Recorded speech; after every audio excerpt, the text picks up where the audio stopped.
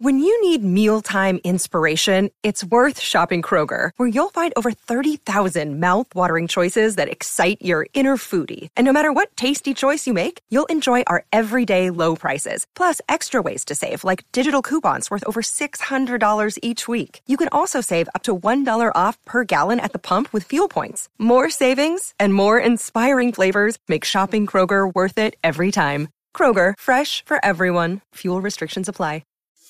This is Pop Culture Confidential, and I'm Christina Yerling Biro.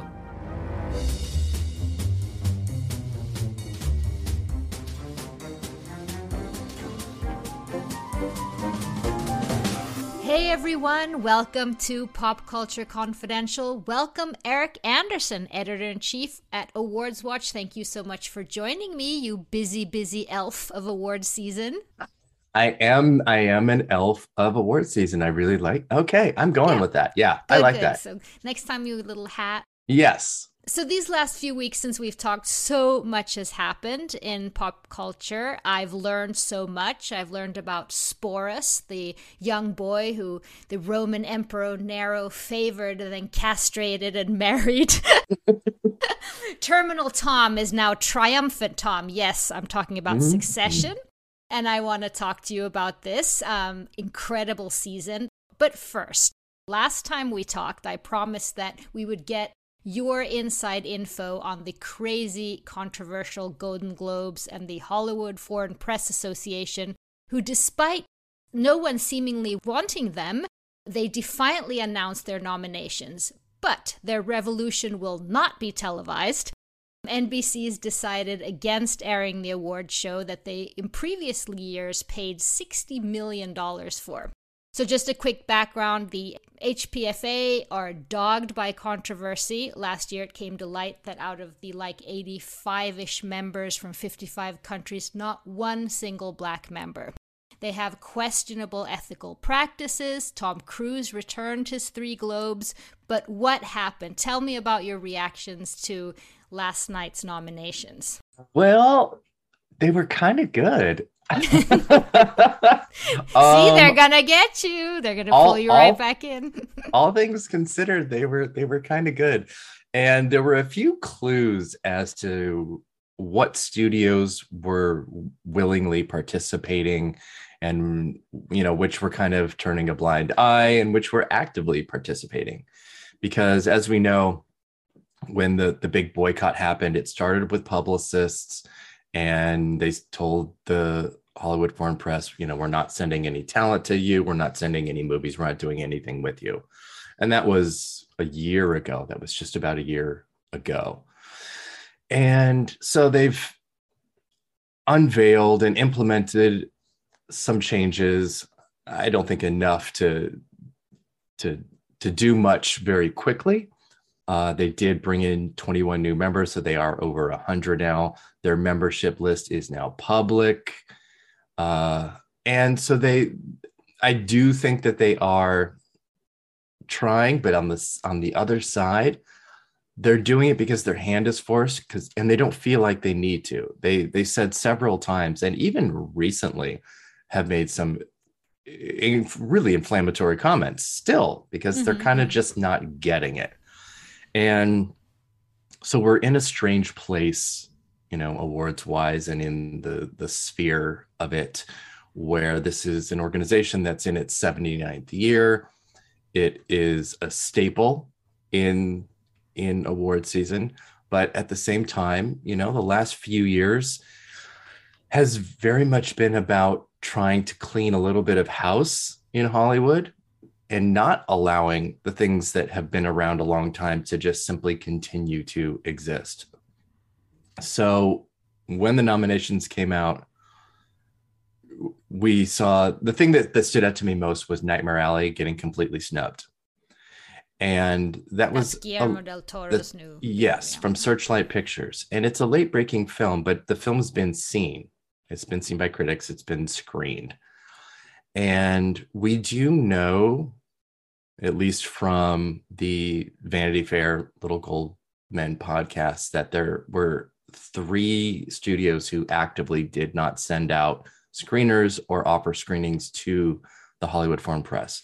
Normally what they do in a quote unquote normal year is they generally all see a movie together because they're a very small group and they can just organize the screenings and they all see them at once. And anyone that misses, they do have screeners. And so we can see across the board the studios that obviously participated, or at least the films that were seen. So I just have this feeling that Searchlight said, no, we're not going to do this, even though we have nominations for Jessica Chastain.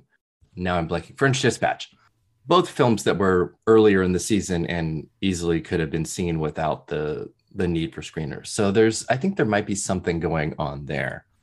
But I also think that it's a very tough place to be, whether you are a journalist talking about the Golden Globes or whether you are a studio or network that wants to participate in them, because you want to kind of have your cake and eat it too. And I completely am in that position. There are other journalists who have been very critical about anyone even reporting on the Golden Globes. And I get it. And I respect that opinion, but I still have a job to do. If there's no show on January 9th, right, where the Critics' Choice has taken their slot and everything, if there's no show, does it really matter to be part of this? It kind of doesn't. And that's another thing that we saw yesterday, too, of which studios were participating in talking about their Golden Globe nominations and which weren't. Disney was quite a bit with West Side Story, so the 20th Century Studios, which is a part of Disney, had plenty of immediate, ads that talked about their Golden Globe nominations and Critics' Choice nominations, which happened the same day. So we can kind of see where people are at with that. And certain celebrities like Jessica Chastain also, made tweets and social commentary thanking, the Globes for the nomination. So the thing about talking about them and reporting on them, though, is I think it is a crucial part of this process, because you can do it while also being critical of it. And I think it was important to have this year's awards be seen under a bit of a microscope, because we want to see what the change is going to be. This happened with the Oscars. It happened post Oscars So White. Mm-hmm. And it didn't mean everybody just completely abandoned talking about the Oscars. It just made our scrutiny of it much stronger, which I think is a really important part of all of this. But it's also, they're not completely stupid, the Hollywood Foreign Press Association. I mean, if they wouldn't come out and did their own nominations via their YouTube channel, no one would be talking about it. So everyone's talking about it because, of course, it's a story, just the fact that they are doing this. And speaking of that announcement, Snoop Dogg doing them was one of the wildest and actually coolest things I've ever seen. He was great, and he was trying so hard with all those names, and bless his heart. Villanueva. That was amazing. Yeah. I love that he turned Denis Villeneuve into a Latino. Good for him. Latino representation. But how do you think that they're going to present their winners? Well, they have no channel. They have nobody that is going to show the show. Nobody's going to. It's going to be basically what we saw today or yesterday. And I know that they are reaching out to celebrities to present and to participate, but I don't know. I have a hard time seeing it be very much of a show. And I think they know that. I think they're probably scrambling really hard to try and make something happen. And then at the same time, you're going to have these celebrities, whether they're nominees or potential presenters, who's going to be the first to jump in that pool. Nobody's going to want to be the one to say yes first. They're going to want to reach out to everybody else and everybody else's publicists, and everyone's going to be calling each other this week and going, "You go first." If Clooney goes, it's like, are you going to go? If you go, we'll go. That's what's happening this week is figuring that out. The fact that this wasn't a total disaster, that people still thought Snoop Dogg was fun, and that a few people were still happy and saying thank you and things like that. Maybe by the time January 9th rolls around, this is going to be like I don't know, like a talked about thing. I think so, but and also too, the concept of cancel culture within the context of Hollywood is a pretty flimsy one. You do have to be a Harvey, Weinstein or a Scott Rudin, basically, to kind of. But not a Mel Gibson. But not a Mel Gibson. Exactly right. Which is what I was just going to say, that there is a desire to, I don't want to say forgive. There's a desire to turn the other cheek and look away more than there is to implement forced change. We're so far from that with Hollywood. There were dueling nominations yesterday, Critics' Choice Award, which have taken their slot on January 9th. They're going to be airing their show when the Golden Globes were going to, so they seem to be dueling in many ways. But let's talk about those nominations that came out yesterday and these days. I've been reading that a lot of people, and I feel it myself, who are now putting together my predictions for January, that they're pretty safe. It's what we expected, right? Critics' Choice, yeah. Critics' Choice is, even though they always fluctuate of how many nominees they're going to have, and it's always like a safety net to make sure that they can get, every possible Oscar nominee in there. If they stuck to, just 5 in the acting instead of 6 or 7 or even 8, that might be kind of interesting. But I think this year, even more than normal, was the most Oscar predictory the Critics' Choice nominations have been in quite a long time. Really? In some cases, it's practically a cut and paste from the Gold Derby odds. It's wild. But is that a problem? I don't know if it's a problem. It's just really uninspired. But this has always kind of been the Critics' Choice thing, and they even brag on their own site how close they are to as an Oscar precursor. And I'm like, is that your goal? Because if that's your goal, then you're an Oscar prediction website, and then I have competition.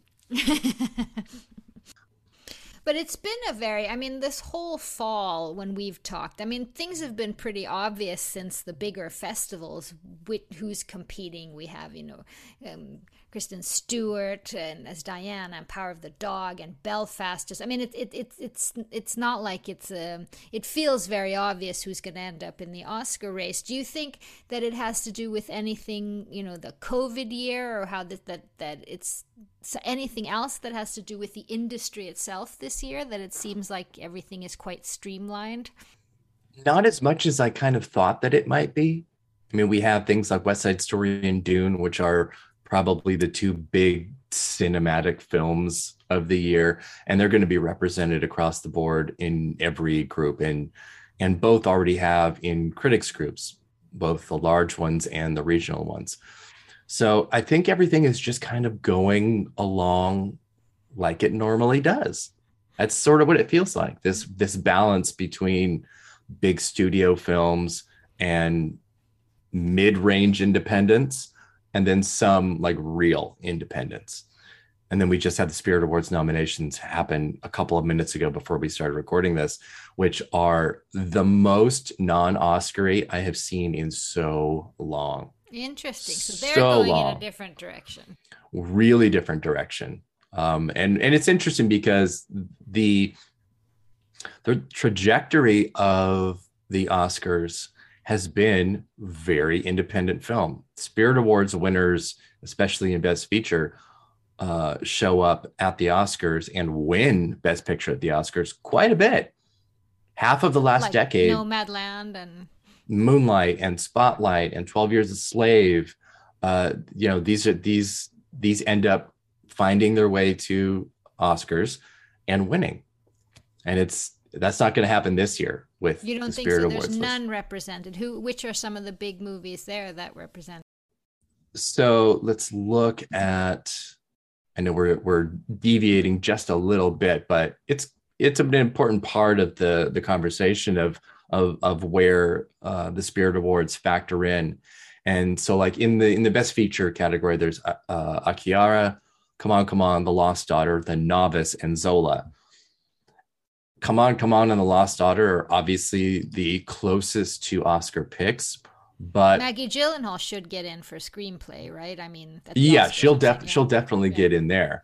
But this was a really wild year in that those two films, Come On, and The Lost Daughter, got in feature, director, screenplay, supporting, and their leads were snubbed. Olivia Colman and Joaquin Phoenix, Oscar winners, recent Oscar winners, both got snubbed. Really wild.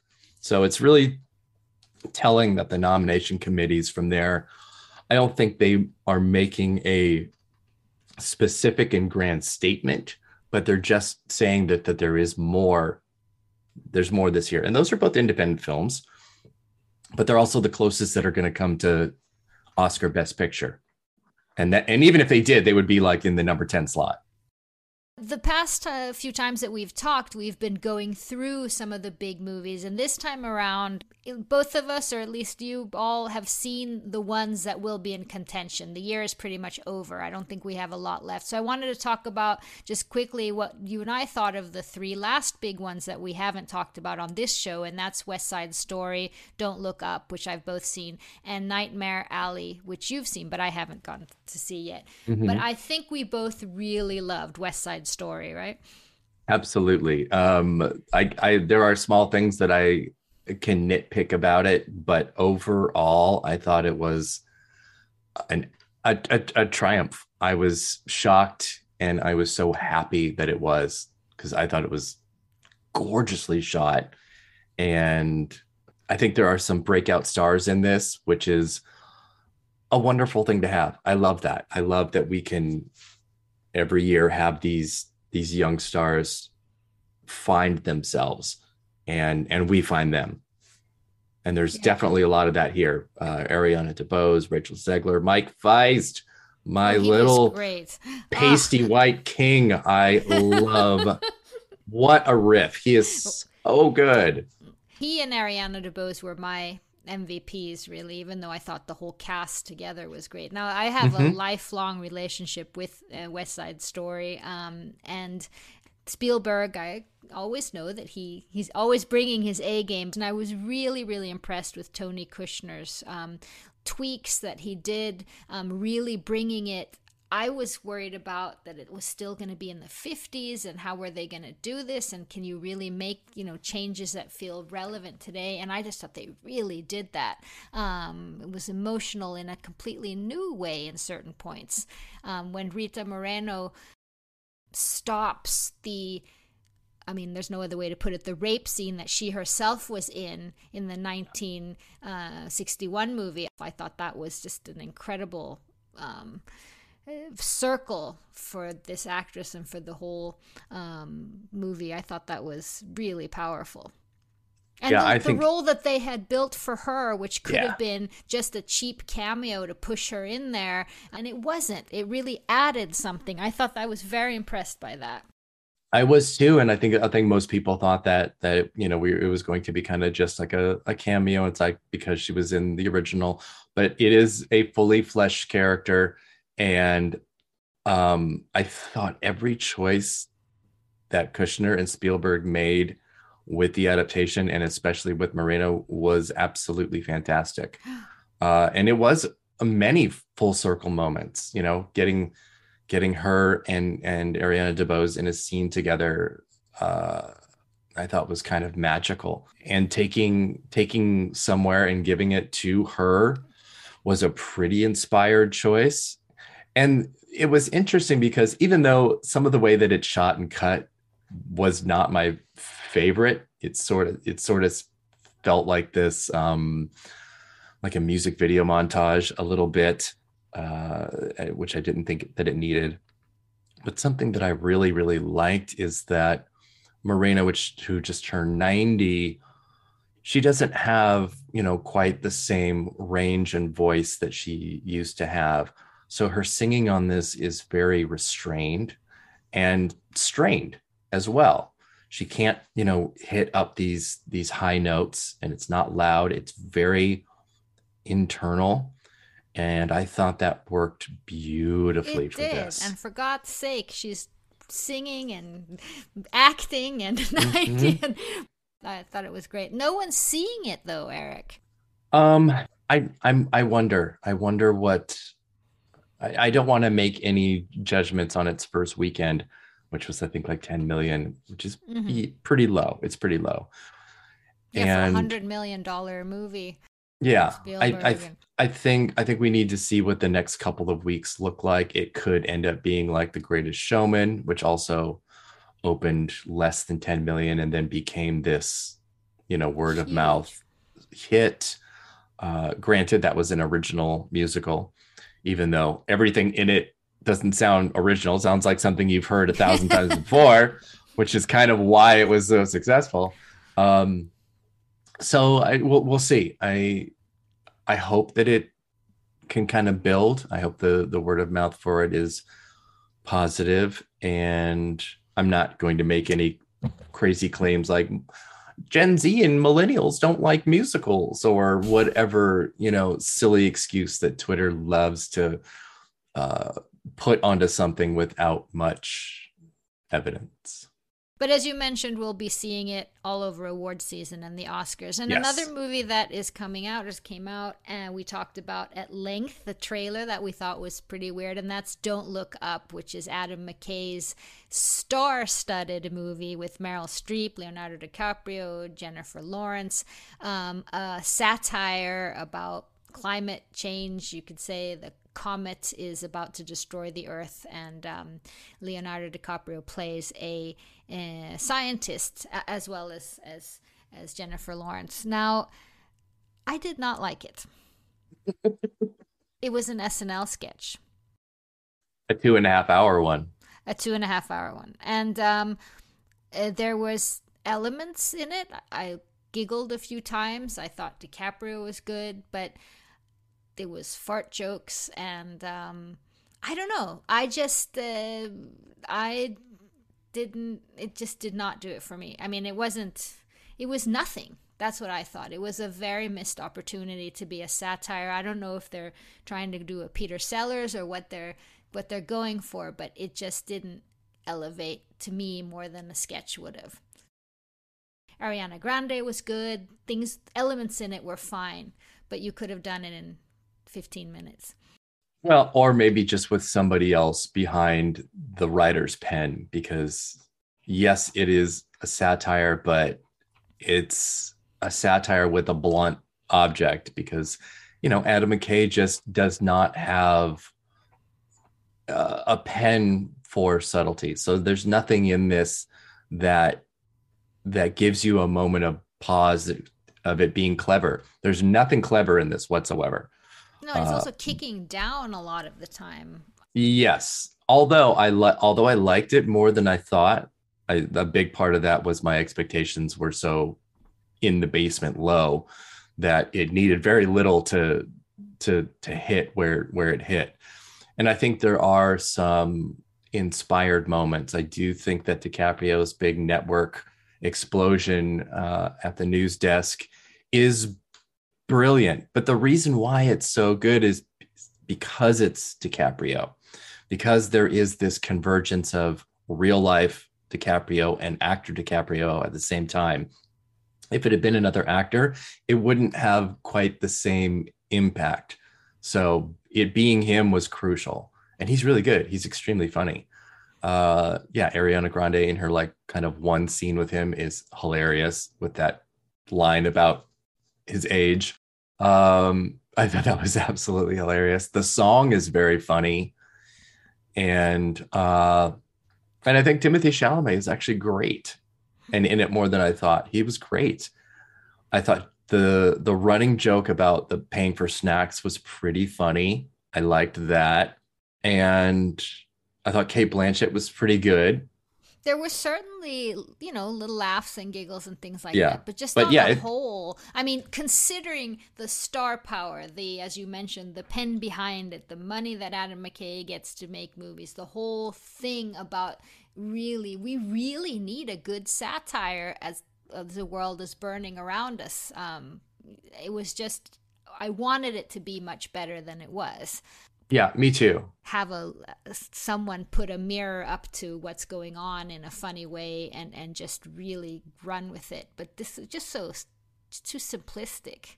It was, and there were plenty of art imitates life and vice versa moments in it. I'll just reveal a part of the plot, which is not going to be like, oh my God, spoilery. But this comet that's coming has, trillions of dollars worth of minerals that, a tech giant in the film played by Mark Rylance can use for his company for cell phones and all that kind of stuff. And just a week ago came the news that, hey, guess what? There is a meteor hurtling near Earth and it could be worth, millions and millions and billions of dollars, So there is that, but that's kind of then where it ends. The satire is so obvious that there's nothing really to do with it. And Meryl Streep, this might be one of the most boring performances she's ever given. Mm-hmm. It could be a really wild character, but it's underwritten and she underplays it. Anyway, do you think any awards buzz around it, or? I sort of feel like how I felt early on with the first looks in the first trailer, where it's a very low level contender still. I don't think it's getting in Best Picture. It might break into screenplay. I hope it doesn't, but it might. It's a super competitive category. Editing, I can see it getting in. Song. And I kind of hope that it stays at that level. I think DiCaprio is very close in the acting race. I just pulled him out last week. So he's close. And real quick, tell us about Nightmare Alley before we move on. Also a huge cast. Cate Blanchett again. It might be my most disappointing movie of the year. Oh no. Yeah. I had really high hopes. I love everybody in it. I love Del Toro.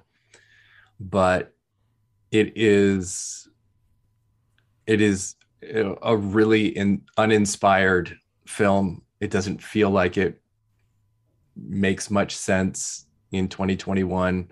It doesn't. I was bored. For the first 2/3. The third act takes this wild left turn into the violence that we kind of know from Del Toro, and thriller elements, but it doesn't earn it for me. I thought Cooper was pretty bland. Blanchett was fine, but we have seen her give this performance before. It's there was nothing in this that was exciting or interesting at all. Nothing. It's gorgeous to look at. Production design's fabulous. There is so much Art Deco in it that I wanted to live in the movie, or at least in Cate Blanchett's office. That office was stunning, but it's just uninspired. So maybe some below the line awards for art direction or things like possibly, that. Possibly, not so much. It's like we were mentioning earlier, it got completely ghosted by the Golden Globes, 0 nominations. But then Critics' Choice, who obviously saw it, gave it, I think, 8. So they really, really liked it. But those were like picture and all below the line. So yeah, production design, it might even be a front runner, for that with like West Side Story. So it should be able to do fine with, costumes, production design, maybe makeup and hair, that kind of thing. And it's a low level Best Picture contender too, for sure. Hey friends, this is Jim Knight, former 21-year Hard Rock executive turned best-selling author and top 10 keynote speaker. And I'm Brant Menswar, former frontman of Hollywood's most dangerous band turned top 10 motivational speaker and best-selling author. We host the how-to podcast Thoughts That Rock, where we talk to rock stars, athletes, CEOs, astronauts, and even next-door neighbors who share their expertise and opinions. Together, we tackle the most interesting and challenging topics of today.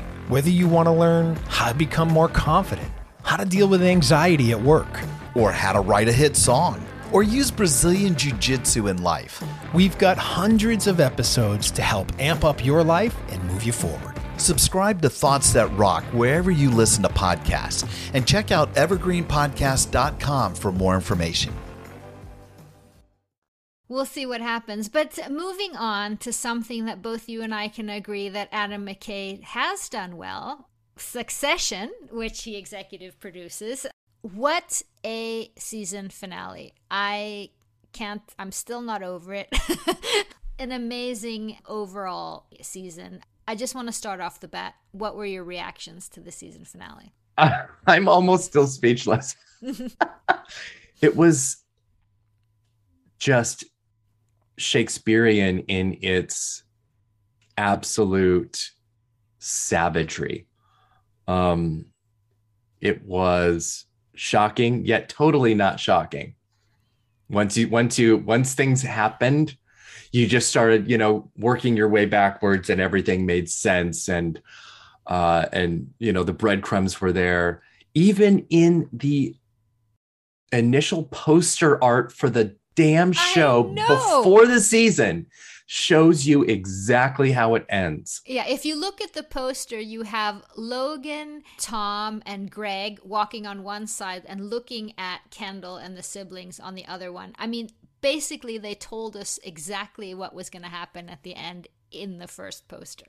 Yes, this Succession is like the anti-Fast and the Furious, and it is not about family. Yeah, I just want to stop right there to comment on something you're saying, which I think is so true. You hit the nail on the head. And that's what they're so good at, and what is so impressive is that even though you're surprised, you're not surprised.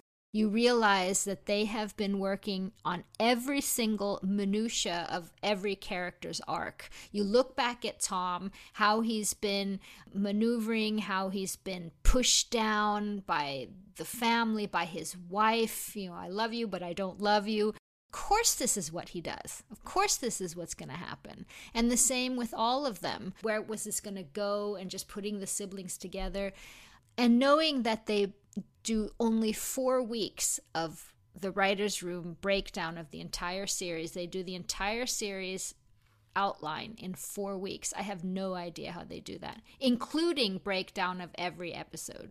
I was listening to Jesse Armstrong saying that. Yeah, I loved that the last couple of episodes were locked into this Italian villa. Actually, I really loved the whole way that the season was done in that way, and how little of it was in New York. And, a big part of that was COVID and being able to shoot. They shot this under COVID, like every TV show that's come out this year. And don't you love that they don't talk about COVID? I mean, that COVID's not part of the series. It's very hit and miss for me about when shows talk about it and when shows do it, because I think sometimes you can do it really well, but I don't know. Other times, not so much. So in this case, yes, it would have been a huge distraction from the family drama and basically huge Monopoly game. Wink, wink. There, yeah. that was happening because they were in this massive villa for the mom's new wedding. Yet it felt like the most claustrophobic place in the world. They were just running around trying to figure out what the deals being made behind their back were. And it was just nail biting thriller material. And this is in a sense a bit of a satire as well. This is basically like no different than Dynasty or Dallas or any of those shows from the 80s. It just is, its seriousness is kind of what sells it. And it's what sells the darkness of the comedy so well. And that's whomever is dispelling, whether it's Matthew McFadden or Kieran Culkin. Holy shit, what an episode for Kieran Culkin. Oh my God, this is an Emmy-winning episode. I'm just... I mean, when you see the tears in his eyes and when he just when he says that love line, what do you paint this? And he's just, it was just, it's really this combination in Succession. You have the real life research that they've done. I mean, there's a lot of real Murdoch in this, particularly this episode. I remember when the Murdoch family was actually selling and the kids were losing out and all that. But add to that in the series these real emotions, the heartbreak between the siblings and the father, and you really can connect to them. This is the a fascinating thing to me about a show like this, is because, you know, we are talking about multi-billionaire people, but the audience is not. The audience is middle class. So we are watching shows like this with two different minds. One with a little bit of FOMO. Yes, I would love to jump in a helicopter and go to an Italian villa and not think about anything, you know, that I have to pay rent or whatever. But at the same time, you're also watching a story where you want these people to fail and you want them to hurt and you want them to feel something that is outside of money, that money cannot replace, or that is the cause of it, because money is the cause of everything that happens in the finale of this, of the kids being cut out and trying to, you know, perform this coup against their father. But you can't do that if at its base and at its heart is not real human emotion and contact. And both for Kendall, actually, I mean, everybody really, that is the case. And it just makes it extremely compelling drama. Otherwise, it would just be Dynasty in Dallas, but it's working on a much more complicated level. I wish Adam McKay could do this for his movies. If his movies were like Succession, something like Don't Look Up would be a masterpiece. I mean, you understand Logan as well when he says, go get your own pile. These kids they're not doing a great job. I mean, you understand everyone's perspective, even when he's monstrous and has his grandchild test his potentially poisoned mozzarella. He goes far, but you still buy him maneuvering these things. Two questions I wanted to ask you about. One was the fact that Kendall killed this boy. This has been a threat from his father. He's been, as he said, very lonely, not being able to talk about this. When am I going to get caught? All these things. The fact that he now told his siblings and they reacted almost jokingly and seemingly giving him a pass to feel better. You know, we've all killed a kid. Yeah. Is that over now, or will it have any more implications? Oh, I don't think it's over at all. I think that's why it's been such a subtextual threat this whole season. And I think it's a setup for next season. I know a lot of people did think that Jeremy Strong was leaving and they were going to kill him off in the finale. And I mean, I guess it's possible that they would find an exit for him next season if he wants it that way. But I do feel like this has been an impending doom for him. Otherwise, why even ever mention it again? This is an existential sort of crisis. It out of they can, if they want to, just sort of leave it there, almost like a trope. Rich people kill people and get off. That's sort of, you know what I mean? They could exactly sort of leave it and then go on. But this has been why the show is so good, is that it's been playing chess the entire time, just like Logan has. Logan was playing chess, and these kids came in with Connect 4, and and he just said, "You guys are done. Yeah. You blew it." And that's the other thing. He must have known about this divorce thing. I mean, it's not like his lawyers aren't telling him when he's going to make a deal. That's the only thing right? that was interesting. But the thing about that is that they've never been in this position where he would need to make a change there, because they've always been basically subservient to him. And it was only Kendall last season that broke from that. So to end this season sort of how last season ended, but with all of the kids together, except for Cooper, of course, because while he may be the oldest, he's really on the outside of Connor. Yeah, yeah. Yes, on the outside of all of this still. Lucky dog. I know he is kind of lucky in that way, and maybe he can't see it now, but yeah, he's the he safest. Has money, a good wife. Just leave. he's the safest of the 4 kids because he didn't participate in this failed coup. But yeah, this is the thing that is always so, the payoffs on this show are so thrilling and exciting and emotional, always. And the rumor now, or the speculation, is that Shiv is pregnant. I mean, that's just a... It is, and she had that, that moment where she was trying to almost forcibly get pregnant. It was just so awkward. I don't know what that really does for her, though, as a character move. She's already kind of behind as a woman and a sister with 3 brothers, and this would not help her. But I think they're all kind of screwed right now. But when Tom puts his hands on her shoulders, and you sort of realize first it's Logan, and then this one that she thought that she could, boss around and have under her thumb and use him in the business as she needed him to. All of them are so crushed in that last scene, and these beautiful, almost Renaissance paintings, pictures of one after the other collapsing. Someone wrote, hang it in the Louvre, of that one shot of the 3 of them in the dirt there. Yeah. Is pretty incredible. It is. And it's again, you can look at these things as here's billionaire people having billionaire problems, but at its heart, these are universal family issues.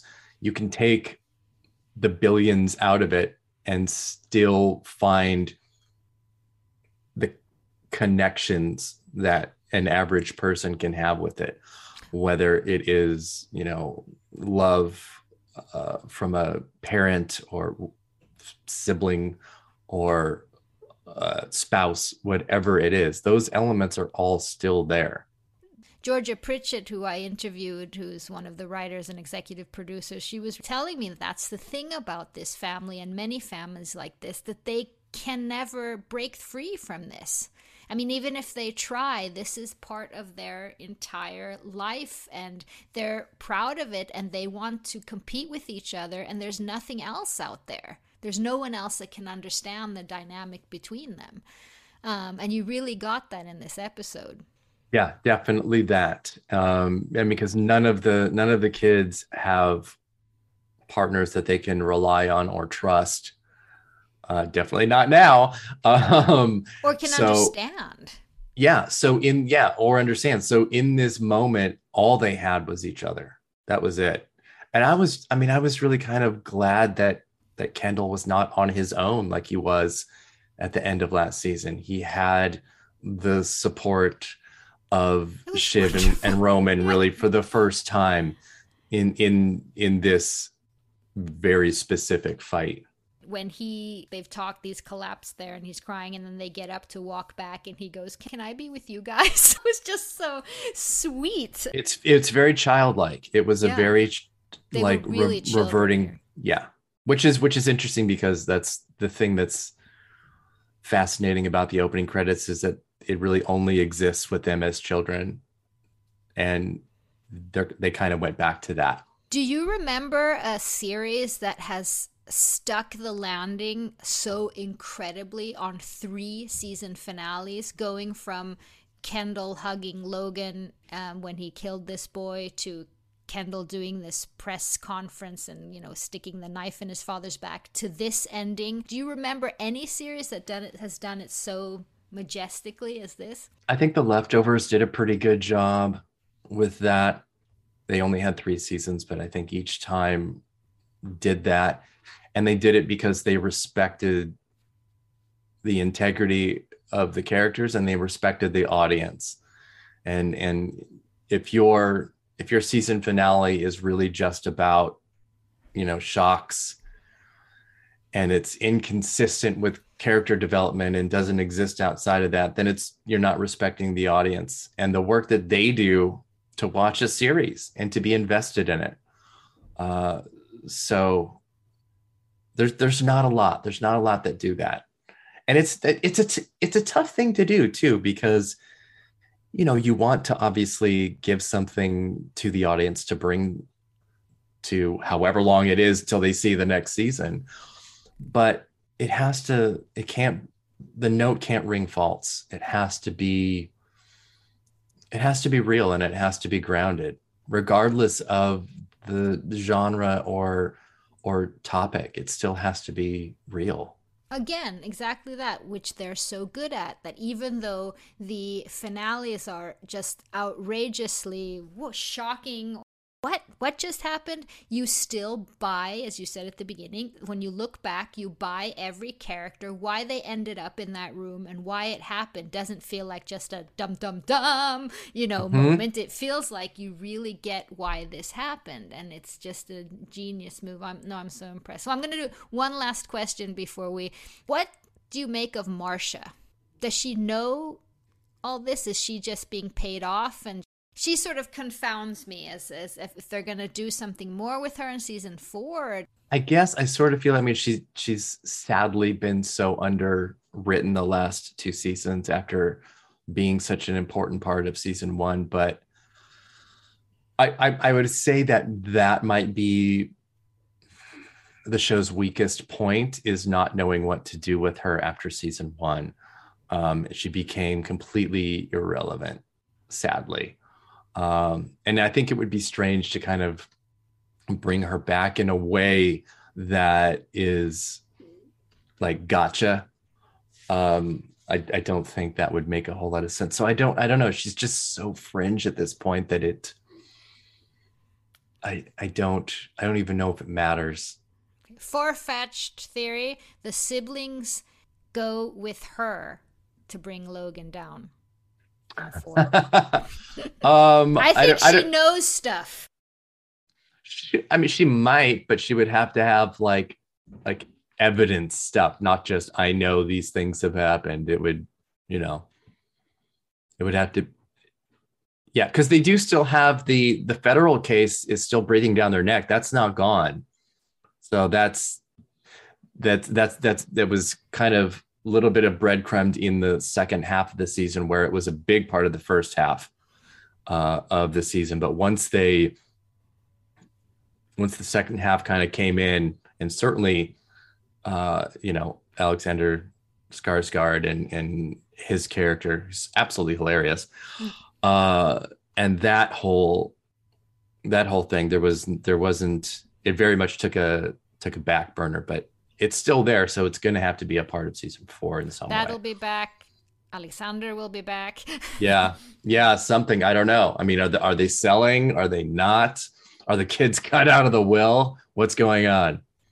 Well, it's going to be a long wait, Eric. I know. This was already a long wait because of COVID. But we'll be back before then. I'm thinking next time we talk, when you have time, I'm thinking we'll do some real predictions. I want to do my Oscar nomination predictions. Yes, and I'm going to get you on my show. Oh, I'm so excited. Yeah. I know. It's crazy. I'm looking forward to that. So maybe early January, right after Christmas? I think that sounds good. Early January has like Critics' Choice and Golden Globes, depending on what that looks like, and Hollywood Critics Association and those kinds of things. So yeah, so either right before or right after that would be perfect. That's great. Can't wait. Eric, thank you so much, and happy holidays. Yes, you too, to everybody. All right. Bye. Bye. Hey there! I'm Hannah. And I'm Audrey.